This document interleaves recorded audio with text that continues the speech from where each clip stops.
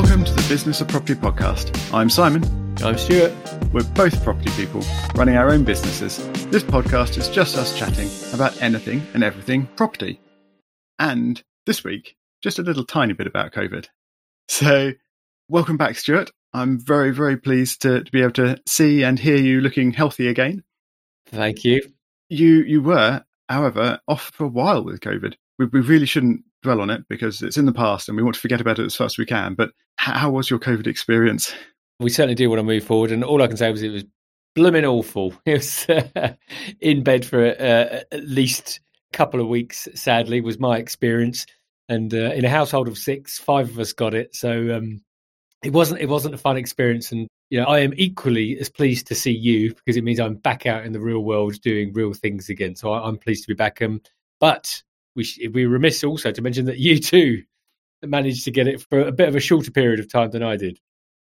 Yeah, indeed. Our infections almost lined up exactly, I think. But mine was only took me out of action for a few days.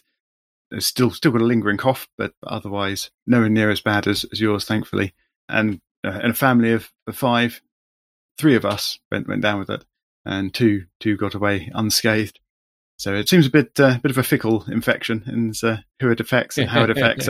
But very pleased to say that pretty much back to normal now. Yeah, so here we are. We regardless of illnesses, we don't forget about property. It's always on our minds.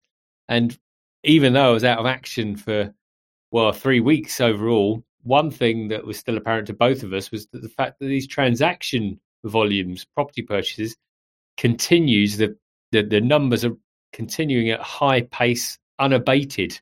And we pulled off a couple of charts just to really drive that home. And I don't know if you want to lead into the sign, but we've got one chart which is just to explain to the listeners, and of course we'll put this in the show notes, in terms of the number of transactions. We are looking, it's called seasonally adjusted, but government figures are saying for 2021 to 2022, which obviously includes estimates, we're at 765,000 versus 400,000 for the previous year, which was obviously COVID, but the year before that, 585,000.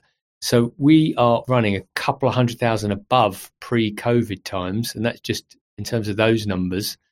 Just to say that these are total number of transactions. I think specifically it's residential transactions in this table, isn't it?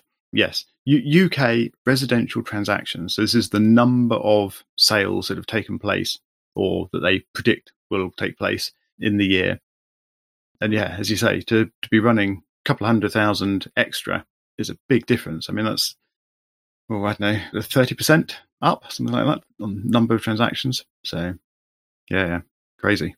Yeah. We've also got another chart which we'll put in, which is the same thing. It's residential transactions, and just looking at that trended over time. What struck me was that in terms of monthly transactions, this is, so looking at the monthly rates for the latest month, which is September, there's 160,000, just under 161,000 transactions. Now, the monthly change, i.e. prior month, is 67.5% higher, 68% higher than the previous year.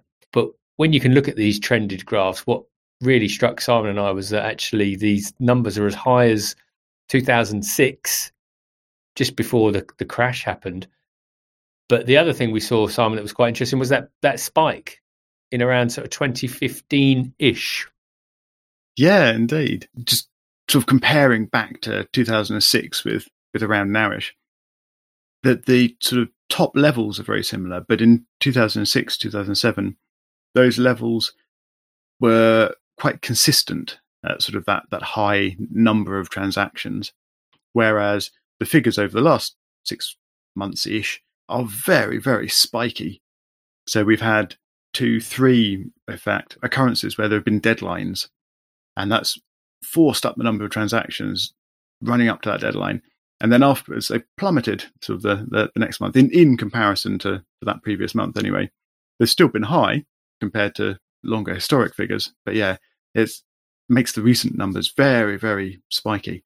But as you said, there's this big spike in 2015, 2016 time. And again, it looks like it's a deadline type spike. So there's a a big rush to complete transactions, which pushed up the number of transactions that happened. And then the month afterwards, there's a big drop. So obviously the transactions that were in the queue, lots of them got completed, and then the queue was emptier, so the less happening the following month. And I don't know quite what happened to cause that around that time. Did you manage to find a reason for it, Stuart, or is this a mystery we should ask our audience? Well, we should probably ask the audience, and we haven't acknowledged that, given that this is the 100th episode, we would like them to reach out. Oh yeah, I forgot we were supposed to be doing that. And we even planned a little bit this week. Oh dear, my goodness. You wouldn't be able to tell. No. But given some planning, it does look like that the general election that was happening in 2016 did cause some of that. We haven't researched it enough to know, but it does look like a lot of activity happened pre the election, purely because that is what does tend to happen around election times, particularly if there is uncertainty about what happens if one party gets elected over another. And clearly with that time of year, and obviously the things like Brexit coming, there was a lot more uncertainty around what could have happened. So that would have forced a lot of people, but that's as far as our research has gone. So if you know the reason for that spike and drop afterwards around 2015, 2016 time, please do let us know. You can find contact details, or a contact form, should I say, on the website at thebusinessofproperty.com. You can reach out to us on Twitter. We are Biz of Property. That's Biz with a Z. If you want to reach us there and let us know the answer to this conundrum. So given the fact that we are still very much in a hot market, many consider we're in a boom right now, and given that you are actively, as listeners will know, looking for investments, your new property investment, and you said to me before we started recording that you had to miss a couple of viewings because of the damn COVID. What's your thinking about how to approach your next investment, given that the market is so hot? With difficulty, I think. As you mentioned, there were a couple of properties that I'd spotted the week before I went down with COVID, and I was wanting to go and try and view those. There are lots of properties that I see that come onto the local market that I think are a bit overpriced for what they are at the moment.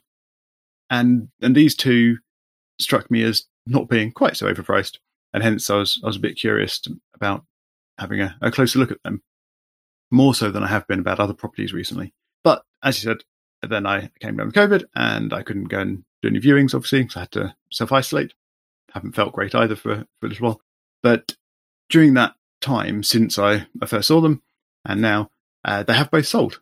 So obviously somebody else went and looked at them and thought they were good as well and snapped them up. So those two are off the table now. So what am I doing next? Well, I'm still keeping an eye out for properties, new properties that come onto the market, try and decide whether any of them look like they could be tempting. But I'm not desperate. I'm not going to try and make any property work. I am very much looking for a property that I think does work as an investment property. And if they're coming on too expensive, or if they look like they would need lots and lots of work, which I think is difficult at the moment with a shortage of supplies and a shortage of builders to do work and things at the moment, I'm not going to worry about missing those potential properties.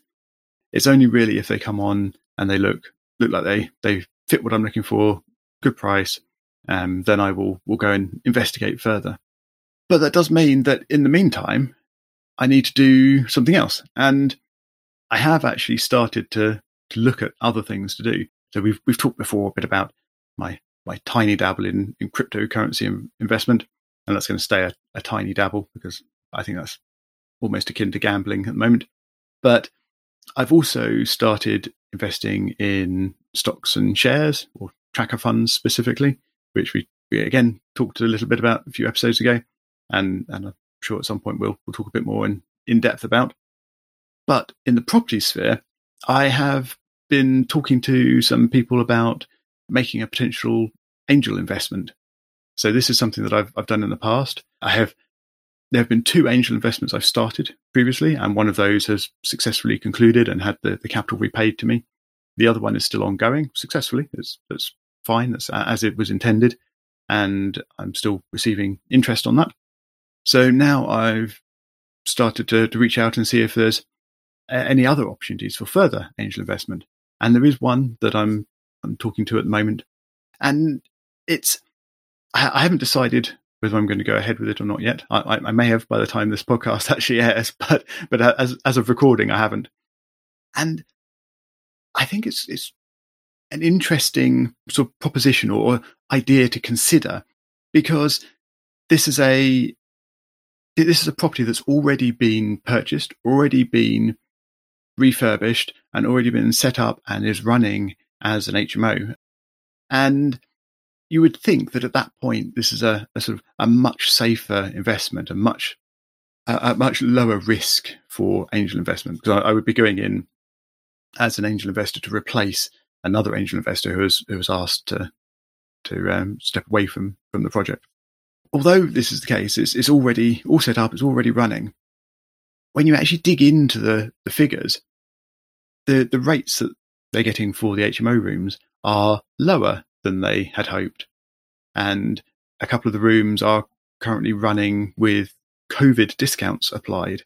So their rents are lower than they first signed up for, and are at some point supposed to go back up, but don't know quite when as yet. And there were also earlier on some void periods, or I say earlier on, a little while ago, some void periods again over the COVID times when they couldn't fill rooms. So the cash available in the cash pot behind this project is a bit diminished because they've had to dig into it to cover periods where there hasn't been rent coming in that they were previously expecting.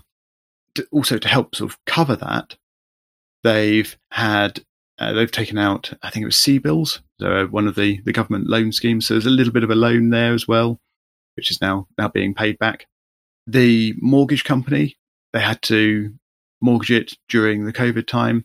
So the mortgage company valued it lower than they were hoping. They didn't get as much mortgage loan, which means that they've got more angel investors still in the project, and the angel investors obviously attracting a higher interest rate than the mortgage would. So overall, the cash flow within the project is not looking as positive as they were hoping. So there's just lots of little bits and pieces that aren't quite as good as you would hope, or indeed quite as good as the people behind this deal originally hoped when they constructed and conceived this plan pre-COVID. So yeah, that's where I am. That's what I'm considering at the moment. And that may be a way to provide a return on the capital I've got before I'm ready to actually invest in another property. I think to get your perspective on this, Stuart, what do you think I should look for, and how risky do you think I should be? Do you think the future of HMOs is positive enough at the moment that it would be okay to sort of look at a project that's kind of on the edge right now, but with COVID discounts removed and things like that, it's a much more positive picture? As always, there are so many variables without knowing all the detail, in terms of location, tenant profile, those kind of things. It's very difficult to, provide a summary. But in that case specifically, I think no one's going to be closer to it to you that's done the due diligence in terms of what it is. I think there's always a question over what the funding is going to be used for, because it feels like, given how you've talked about it, there's some complexity around it, I would say. I think I was just thinking in terms of what we were talking about, transaction volumes and your view. I guess what I'm hearing is that you're kind of uncertain about investing at the moment, so looking at alternative routes for investment rather than putting it in the bricks and mortar at the moment. Yeah, although I might be putting some of it into bricks and mortar in a roundabout way. Someone else's bricks and mortar. Someone else's bricks and mortar, yeah. So I guess the question I'm thinking about, and many investors are thinking about right now, is a rising market is great, isn't it? If someone said to us, you're going to buy a house now and in a year's time it's going to be worth 10% more, we're all going to be really happy. But of course, as all of us are in the industry, what we're concerned about is how long that rise can continue and when it's going to stop. And that's the question. because that's what provides the risk to taking that next action, because there's not one of us that wants to buy a property now that's going to be worth less in the future. However, if we're investing long term, which we should be, then that's the risk we're going to take. But also, none of us wants to buy at peak. None of us wants to buy at peak to have a property that's in 5 years' time maybe worth the same. That's not where we're going to go. You say that, but if the deal is good in so much as it pays the expected or desired return on investment now and perhaps for the next 5 years, does it matter that it doesn't go up in value over those 5 years? Not to me. And no, exactly, you see. So if I could find the right deal that provided the return that I'm hoping for, then I would go ahead and I would buy it. And hence why I am still looking at properties that are coming onto the market. It's just I haven't seen any for a while that look like they would fulfill that. But would you buy at the moment, Stuart? Well, my views is the same, and I've shared it many times on this podcast. But if the numbers are right, I'm buying. And for me, the right time to buy is always now, if the property is right. And I'm not clever enough or have done enough research to ever try and time the market. But then I don't know many people that can. I don't know many people that can predict it. So the short answer is, yeah, I would buy. And, I'm reminded of a conversation you and I had on this podcast. And I can't remember the specifics around the percentages, but I remember you talking about a flat that you were interested in. And you said, well, I can't believe it's gone up by 10%. It's not worth that much. A year later, it's gone up 20% and continued to rise. So it's one of those where, your view and my view, very similar. But like you say, for me now, it has to, whatever criteria. So your criteria, our first criteria might be yield, to say, okay, does this just stack up as a potential purchase? And if it meets that hurdle rate, then okay, fine. I'll start looking into the financials of it in terms of how much we would need to spend and what's the revenue. And if that all looks good, and I think in 5 years' time we get a good margin, not get a good margin in 5 years' time, but get a good revenue now, so that in 5 years' time I can say, well, actually, yes, we've made a good amount of money. Then I would definitely look at it, because I think it's the only thing we can do. And I think if we're looking at holding for always a minimum of 5 years, then typically we would be riding out any short-term movements. But that's the challenge right now for all of us in this sector, given that the transaction volumes we've been talking about are just so high. They are, yeah. It does seem really, really surprising that they are so much higher than normal. And I think it will be very interesting over the next few months, because obviously we're going into the end of the year, heading into Christmas and winter, which are traditionally slower times for the property market. So I think it will be very interesting to see whether that holds, as in whether the property market does slow down a bit this year, or whether it bucks that normal trend and the sort of hot market, the enthusiasm, manages to keep going and force the market on despite the normal seasonal pressures. Yeah, it'll be very interesting. The only thing I was going to add to our conversation is the other thing for most of us is that when we buy and invest, even though we should be thinking long term, we all want, in inverted commas, a deal, don't we? We all want to buy something that is below market value. Dare I utter those words?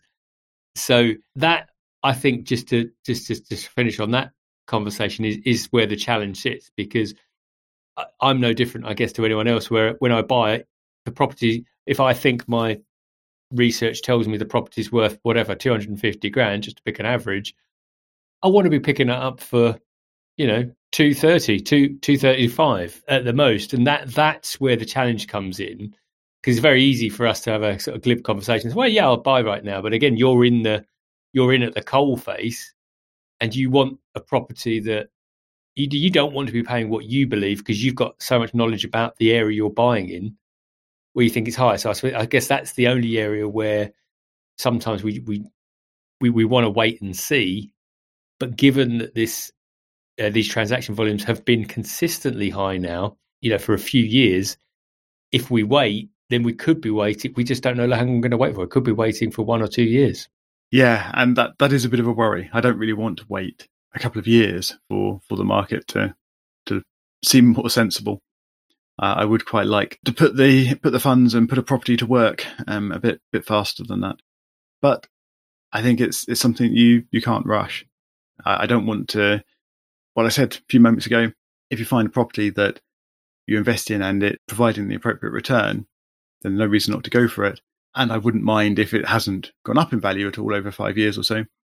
I think if it had gone down a big chunk of value in 5 years, I would be a little bit upset. I don't feel I need capital growth, but if I saw a capital decline in something that I'd purchased recently, that would be a bit annoying. Yeah. Even if it's not actually critical to the return on the property and what have you. There's not one of us that wants to see our property decline in value. We just don't, like you said, we just have to be ready for it. As I've always said, as long as my rent covers what I need, then, as hard as it may be, we've just got to sit on our hands and just get through it. I guess I'm kind of, because of course all regions are slightly different, and the region that I invest in doesn't see great capital growth. At best, when I've averaged it out, I think we're looking at around a couple of % a year, which when we look at the percentage we're looking at now is very low. When we think about the UK average is 10% plus. 2% isn't a lot. However, again, if I'm holding for 5 to 10 years, it's still fine. So in some ways that protects me a little bit from getting too caught up in the, am I buying it too high or too low? Because I just think, buying multi-lets and HMO and doing co-living, the rent yield is what I'm all about, and making sure that cash flow is right rather than. So I guess, for me personally, it's slightly different to everyone. It's a little bit different in terms of what their strategy is. Yeah, you're right. Of course, different strategies are going to be looking at the current market in different ways. Of course, if you're currently trying to employ a sort of flip type strategy, then you're going to be wanting the market to really keep going and keep accelerating, so you can make the most of those short-term gains and short-term flips. But I think that's got to be a risky game at the moment because it is so hot and so perhaps overheated. Maybe it would be a concern that at some point that's going to stop. And of course, if you're really banking on those short-term gains and you happen to be caught in that bad timing of it stopping, then you could be unstuck. Yeah, and that's one of the challenging strategies at this time, because of course, if you're buying at what we feel like is a very top part of the market, that you're, for want of simpler phrases, but your risk mitigation is getting more difficult, because if any costs increase, and we don't want to get into that conversation, but we know that the cost of supplies, timber, cement, that's all increased. So your margin's already being squeezed from one direction.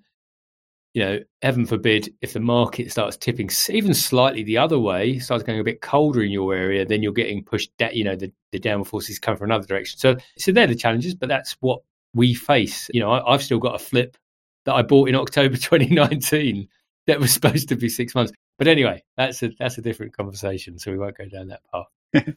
Yeah, you've obviously you've still got that flip, but it's not because you're still desperately trying to get rid of it as a flip project. You have pivoted to plan B or C or maybe D. I'm not sure what you're on now, but it is working as an alternative form of investment, I think, isn't it? Just about. But the point I was making there is that is the thing with the flip strategy. It's a very rigid strategy. You want to buy and sell quickly. Of course, that's the model, but it's not always going to work out that way. And the market is obviously another factor in terms of your pricing. If you're trying to sell it quickly and when you have to hold on to it longer than you should, it's fine. It's now washing its face financially, but there is now a lot of capital tied up into it that we were expecting to have about a year ago. So that's they're the challenges that you and I and everyone else doing what we do faces. Yeah, exactly. So you might have to change plans. You might have to, as you say, deal with capital being tied up when you weren't expecting it. But ultimately, I think it is always important to go into large deals and projects like this with a plan B and perhaps a C as well, so that at least you can cope with changes in the market and unexpected issues that are thrown at you. Even if you're looking at a primary strategy, always have a plan B of some kind in the background, I think. Yeah, we've got to. No plan survives first contact. Indeed. I think we're probably at a suitable point to end here, aren't we? So that just leaves it for me to say thank you very much to everyone who's been listening. Please do get in touch with us. Let us know what you think of the current market. Are we in a boom? Are we at the peak? Are we about to see a crash? Or have we got another couple of years of growth coming down our way yet? Please do reach out to us in any way you can. So we're on Twitter under the handle Biz of Property. That's Biz with a Z. Or you can reach us through the contact form on thebusinessofproperty.com, which is also where you can find show notes. And Stuart, hopefully, still all well, and myself will talk to you again next week.